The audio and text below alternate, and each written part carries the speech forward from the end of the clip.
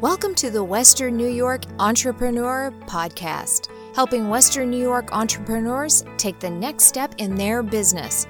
If you love Western New York and entrepreneurship, this is the podcast for you. Whether you have been in business for 20 years or 20 minutes, there is something for everyone. David Schaub interviews the top entrepreneurs in Western New York so you can take your next step in your own business. Hey everyone, welcome to another episode. We appreciate you joining us. Just before we actually start bringing our guest in here, if you have not hit the subscribe button yet, if you have not given us a review or rating, please do. Give an honest one. We want honest feedback. And if you've not subscribed to our email list, please do so, because a week does not go by where someone does not say, hey Dave, let me know when your next event is or when this happens or when you're thinking about doing this. I do that all in our emails because I can't remind over 3,000 local business owners that subscribe to this podcast in Western New York about what's going on with the Western Entrepreneur. So I just want to start off with that real quick. If you have not subscribed to our email list or to this podcast or left a review, please do so. We appreciate it, and we know it'll help you as well.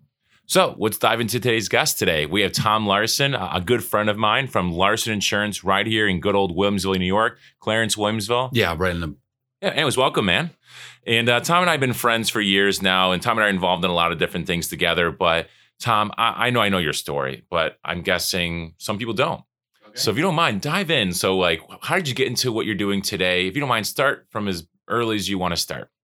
Well, I came out of owning a couple of bars and restaurants in town. And unfortunately, I came out of a bankruptcy because I didn't manage them very well. I was young and maybe foolish, I guess you might want to say. Mm-hmm. Anyways, a friend of mine in West Seneca, Rick Shunky, owned Shunky Insurance, and he said, you ever think about selling insurance? And I said, no, but it appeals to me. And so I started there, just commission only. So no salary, no draw, no. So you started working for him originally? Yes, okay. Yes. That's how I got my license. So it was just him, me, and two CSRs, two customer service representatives. And basically I started building my own book of business within his business. So he always recognized that my business that I was building was my business, even though he was the owner of the agency. Because I was commission only, I tended bar a couple nights a week. I refereed hockey on the weekends. I owned a couple of rental properties, and then I sold insurance. So I had multiple streams of income coming in, which helped me out. And then my wife worked for National Fuel, so that helped out too, because she had a steady paycheck coming in. So that's how I got my start. And it's been 32 years now that I've had my insurance license, and I've been selling insurance for 32 years. And I guess I sort of got lucky because I just fell in love with this business, and I love what I do. I love my business, and it's a great business to be in. And unfortunately, our industry is becoming older and older, and there's not a lot of young people coming into it, which if they knew how good this business was, that they would really come into the insurance business. So that's a call into you guys right there if you're listening and looking for something new. So Tom, when did you officially go out on your own, and why? What kind of started that? So I worked for Rick. We were high school friends, actually. We worked for him for 12 and a half years, and then his son and daughter started coming in the business. I helped him grow it to where we had, I think, 6 producers, which we call salespeople in insurance. And I think we had either 5 or 6 CSRs. So I helped him, build that business up. But when his son and daughter came in, I sort of saw the writing on the wall, so to speak, and said, you know what, maybe it's time I just go and do my own thing. So I did. So 19 and a half years ago, I left. I bought a building on Transit Road in Depew and left and just started from scratch and started my own agency. I love it. Now, did you start under that, or did you always start selling different types of insurances? No, it was still, auto, home. One of my niches is landlords. Restaurants is another small little niche that we have. So it's just, staying within what I always knew, and then getting some of my old clients away from his agency and into my agency. But it was a one-off thing. I had to take them one at a time. So I did that. I don't know, probably took me about maybe 4 to 5 years of doing that to really ramp up and get up to speed with my new business. So. Yeah, and by the way, for our listeners out there, if you're ever wondering, why do I ask all these questions about this? It's because I love hearing the stories. I love hearing Tom's stories. Tom's story, I've heard it before, but it's been cool to recap it again years later. And I want you guys to know the why. Like, how do entrepreneurs think, especially successful entrepreneurs? How do they think? When's a good time to move? When's a good time to stay? When's a good time to do? And even though we don't know when the perfect answer is, often we have to go by our gut or instinct. And I don't know about you, but I like to learn from other people's stories, and other people's mistakes, not just my own. So Tom, that being said, man, what do you think is the biggest thing you learned when you went on your own? And that'll kind of catapult to the next question is, and you can answer it both at once if you want. What advice would you give to entrepreneurs that are starting their business on their own for the first time? I think what I learned was that I was very underfunded when I started off. I was paying payroll with credit cards. So you're probably the 20th person that's done this on this podcast. Oh yeah, I believe that. Oh, I know. But so I was definitely underfunded. But then luckily, I really love using Alden State Bank because they're like almost pro business. They're small, local. They're still owned locally. And issue I had was I owned the building on Transit Road, and it was in my wife's name, and my corporation paid rent to her. Mm-hmm. Well, every other bank in town wanted to make me guarantee the new mortgage, the refinancing, because it was a privately held mortgage. And everybody wanted to tie my business to that because it was a one single-use building. Mm-hmm. I was the only tenant. And the only one that said no, that they would just lend based on my wife, was Alden State Bank. So they helped me out. Then they gave me a line of credit. So then that helped me get out from using credit cards. So hats off to Alden State Bank. Really, they've been great for me. And then I think if somebody was starting out, like I'm going back to my restaurant days, but even in the insurance days, is I think it's huge that you need to find a mentor to help you come over the rough patches in life, so to speak. Rick Schunke was sort of my mentor in insurance, so that helped because he had been in the business for, I don't know, maybe 9 or 10 years at that point, something like that. And I wish I had one in the restaurant business because my goal there was to buy one and build it and sell it, and buy one and build it and sell it, and then actually get into a fine dining type of situation, but that never happened. So so I would say find a mentor would be my biggest biggest suggestion. Yeah, so let's pause there for a second. So for our listeners out there, who mentors you? Who do you go to for advice in any situation, not even just in business, maybe personal, maybe it's marital, maybe it's relationally, maybe it's sometimes you just need someone to vent to in a way that it's just been a bad day. But for me, I love, in fact, actually before I start saying it, who do you look for in a mentor, Tom, when you had a mentor? Like maybe characteristics or things that they embody, perhaps? I would say somebody that has a passion for what they do. That would be number one, I guess. And somebody that's always looking to grow or be in a growth mode and not just sit back and have a successful business and then just sit back and not be aggressive or not be wanting to grow, so to speak. I know with Rick Schunke, he wanted to grow and we were growing and growing and growing. But then when the kids came in, I sort of saw the writing on the wall and like, well, do I want to stay with this or do I want to just do my own thing? So right. It was tough at the beginning, but it was a good transition. And now, now I'm in a good place. And matter of fact, I just signed up to volunteer for SCORE, for the SCORE organization, because now it's about time for me to mentor somebody else. So that's at the point in my life is at, trying to give back and try to mentor other people. Yeah. So I want to ask the question again for our listeners, who is mentoring you or who do you lean on? And I like to ask myself these questions. Are they where I want to be?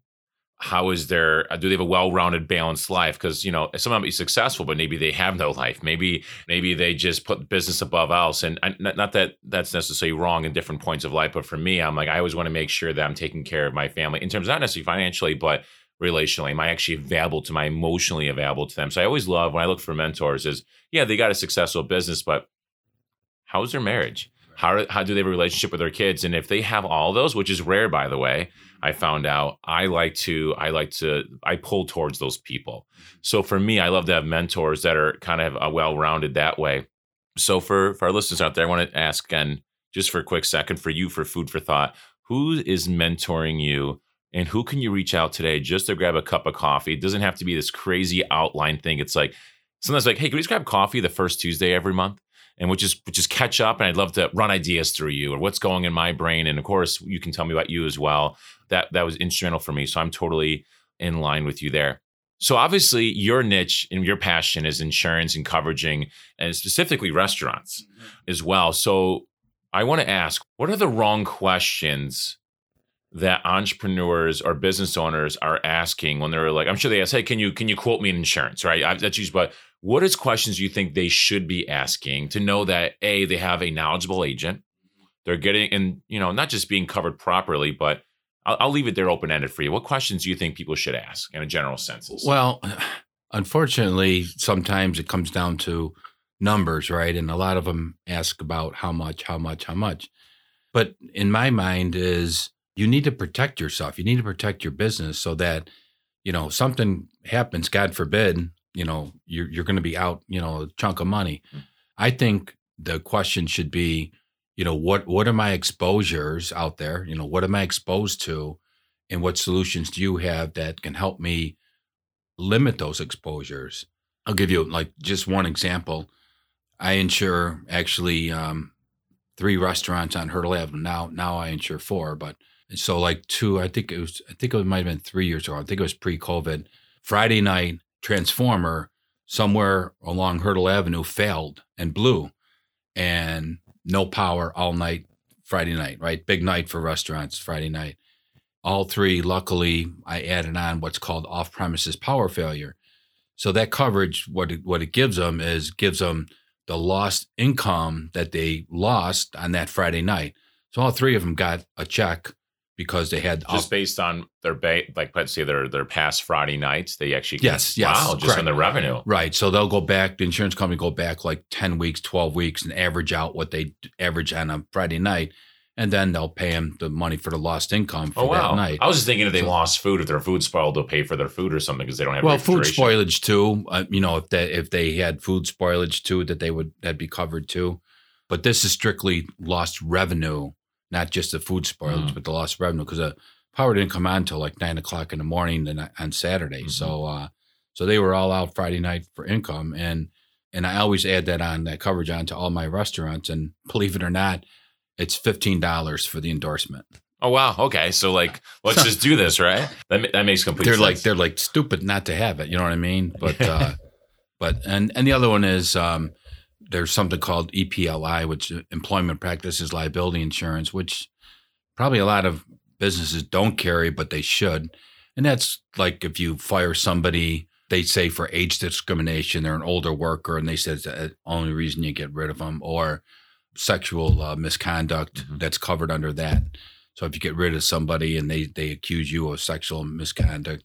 So it's a way for an employer to protect himself from the employees coming after him for indiscretions. And what is that? EPL, you said, correct? EPLI. LI. So what is that? Employment Practices Liability Insurance. So what does that cover?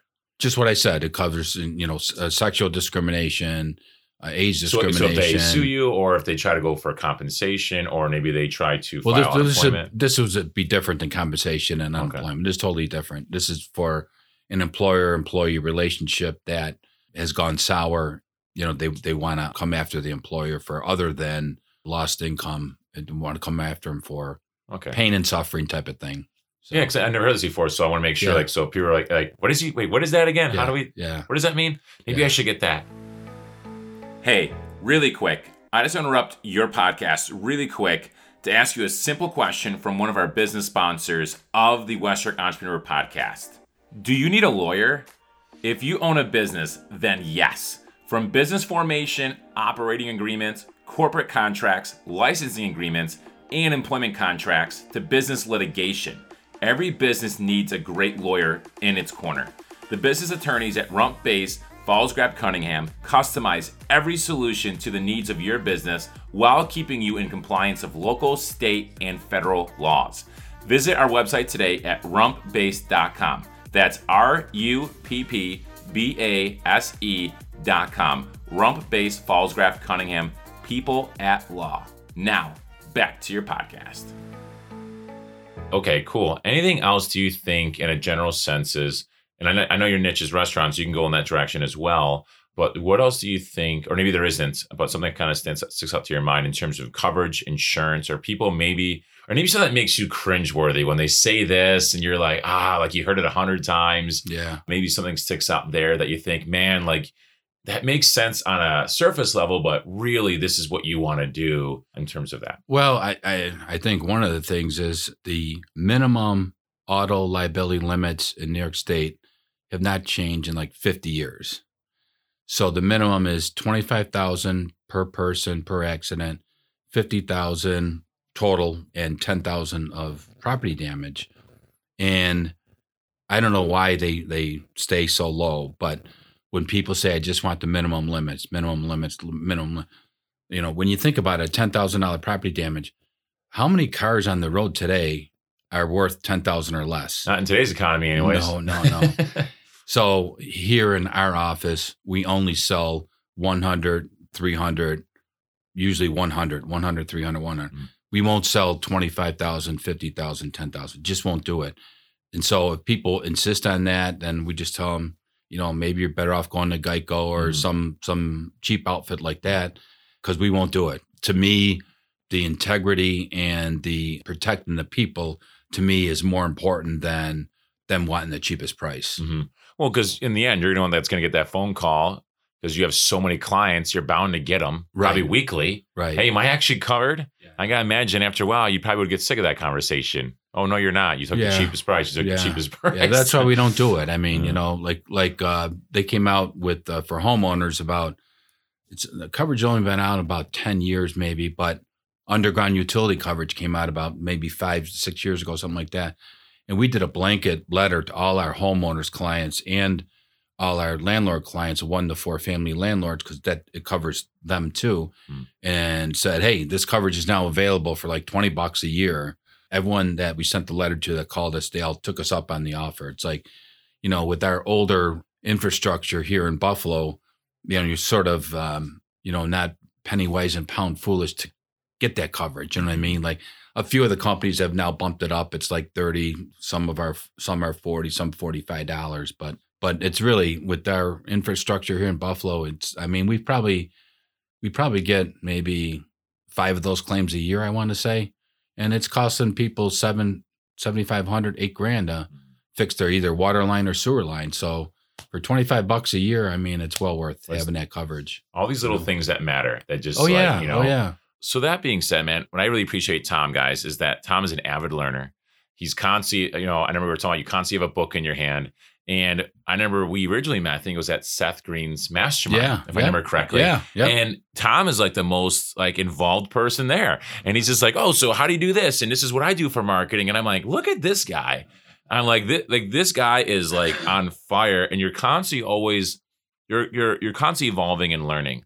So my question to you is, how did that just come to you? Like, were you always that way? Did it happen that way? And I have other questions, but I'll start there. I always knew I wanted to go in business for myself. Always knew that when I was a young kid. And I started reading, I only read nonfiction books. I don't read any fiction whatsoever. And I always read books about how other people became successful. That's what I read all the time. I probably have, I don't know, maybe 100 books at home like that. I just got one today, as a matter of fact. In fact, when I first met, he sent me a book. Oh, did I? I don't remember that. You did. You sent me a book with a personalized note. Oh, yeah. So I thought that was solid. But this was on my desk this morning because I just came back from a insurance conference in San Diego, and one of my friends said, "This is a great book. You got to get it. It's called The Florence Prescription." Mm-hmm. Joe Tyne is the author. It was just on my desk this morning. Yeah. So I just got it today, and I don't know. I just constantly read how people become successful. And were you a reader before? Yes. Okay. Yeah, okay. I've been a reader like my whole life, and like I said, it's all nonfiction, but it's all good stuff. So yeah, I love it. Yeah. So I remember sending you a book. You did. I got it. I have it on my bookshelf. Wow. Cool. So yeah, he sent me a book. But that being said, one thing about you is you're really good with knowing if there's how do I get I guess I'll say a referral program for lack of better words because the words are escaping me. But you're really good at basically the behavior that you want you basically appreciate it, if that makes sense. I know I'm not wording it right now, but so my question to you is that you're really good at think of ideas to market or get traction, whether it's on social media. You have hey, guess Josh Allen's yards, and you get the free pizza. Yeah. I know you do raffles. Like I know Seth won a TV. Yeah. I know as soon as you obviously you do my insurance for my properties and what I do, and sent me a card like, hey, if you refer, you get this. I'm like, man, this guy just has a whole system in place. So tell me, where do you come up with these ideas? What ideas do you have for others, or maybe things that have worked, that haven't worked? Anything to do with marketing? Well, years ago, I belonged to basically an insurance only organization, and it was about marketing. It was about ideas. And out of that, we call our group Mastermind 11. There's 11 insurance agency owners around the country. We have a teleconference the first Tuesday of every month. We physically meet 3 times a year. And out of that comes all these different ideas. What are you doing? What are you doing? What are you doing? So all these different ideas come from my friends and these people. But I also belong to a bunch of Facebook groups that people talk about what they're doing in their insurance only type of business. But then I get other ideas from, like I said, all the books I read and diving into the brains of people that are much smarter than me in other industries. But like getting back to your referral program, we've done that since day one. So it's been 19 and a half years. We send out a coffee card for somebody that refers business to us. Once a month, out of that same basket, we send out a free pizza to somebody from one of our pizzeria clients. And then every December, we give away a 55-inch TV. All those names from the whole year stay in the same basket. And we just keep them in there because we want to honor and reward people that think of us. And even if we don't write the business, at least they're thinking of us and sending it to us. I mean, sometimes you can't help people because they have 2 car accidents, 1, windstorm claim on their home. Or they want the minimums again. Or they want the minimums again, yeah. No, that's good. So obviously you're very good at tracking where everything's coming in. Oh, yeah. And I know so many, and I'm sorry if I don't want to, call anybody out or sound rude or like I'm better because I'm not better. But a lot of times, I track this. But I noticed it's very rare they actually do. They might track it for a month, a week, but you're pretty good at tracking it. Right at the top of our quote sheets, we have quote sheets for every line of business, but right at the top it says referred by, and that's the first question they ask. How'd you hear about my staff asks, how'd you hear about us? Who told you to call us? That's the first thing, and it's on the top line of every quote sheet that we use in our office, whether you're calling in for a landlord business, a restaurant, your own personal auto insurance, homeowners, whatever it might be. I'm Joe Smith. Okay, Joe, how'd you hear about us? Who told you to call us? Sometimes they just find us on the web, and that's fine. We just mark that down. But if it's, oh, David Schaub told me to give you a call. Oh, okay. Write that down right on the quote sheet so we know. And then we keep everything on an Excel spreadsheet so it's easy that we can just track, who called us, what we did. Did we write them? No. Why? Too many accidents? Or yes. Put them with. Have you ever been this organized? Have you always? Because I'm not an organized person like this. I need someone who is organized. I'm not either. If you look at my desk, I'm not organized. It seems like there's a method to the madness here. My staff is. So speaking of your staff, they're great. Yeah, in fact, thanks. I forgot what it was. Something was. What happened? Maybe it was with my card, or maybe it was I didn't do the photos. I couldn't get the photos done in time. And I'm just so busy. And I called like 12 shops. They said, we don't do photos anymore. We're booked 3 weeks out. And I had to do it within 2 weeks. Yeah. I'm like, I don't know what to tell you. I'm trying to get the photos, but I can't spend 3 hours calling shops. Yeah, no, right. I called for like an hour and I got to do the next thing. And you're a lady. I apologize. I don't remember her name, but she went and she called and she goes, this shop has something opening next week. I'm like, you went out and did that for me. Wow. Like, I just thought that was, so how do you find these people, Tom? Like, is there how do you find good employees? How do you keep good employees? Well, I'm a big believer in culture. I believe that if I treat my employees the right way, they're going to treat our clients the right way. So I'll do little surprises like, during the summer, if it's 85 degrees out, I'll stop at the ice cream store and buy them all ice cream sundae. Mm-hmm. One time I was out of town at a conference and I called Fat Bob's and they deliver brisket lunches to them. So just little things like that. If it's a hot summer day, let's say it's, I don't know, Thursday afternoon or whatever. We'll leave at 4:00, cut out an hour early. It's a beautiful day out, just go home, Yeah. So like Friday's going to be Veterans Day. We're going to be working because it's a good catch up day for us to get caught up with stuff. But I'll probably let them go like 3:00. Usually we close at 4 on a Friday. I'll probably let them go like either 2:30 or 3:00 and just, I'll still pay them the 4. Yeah. But, just little stuff like that, little touches, little things, just leaving a thank you note on their desk over the weekend and they come Monday morning and there's a little note for them, whatever. I mean, it's not all these necessarily big things. It's all these little things. Right, exactly. That just kind of the intention of, hey, I care. And it's just not just, right. I employ you. It's like, no, it's, I mean, just when little you kind things, of come in your, little things. I totally agree with you.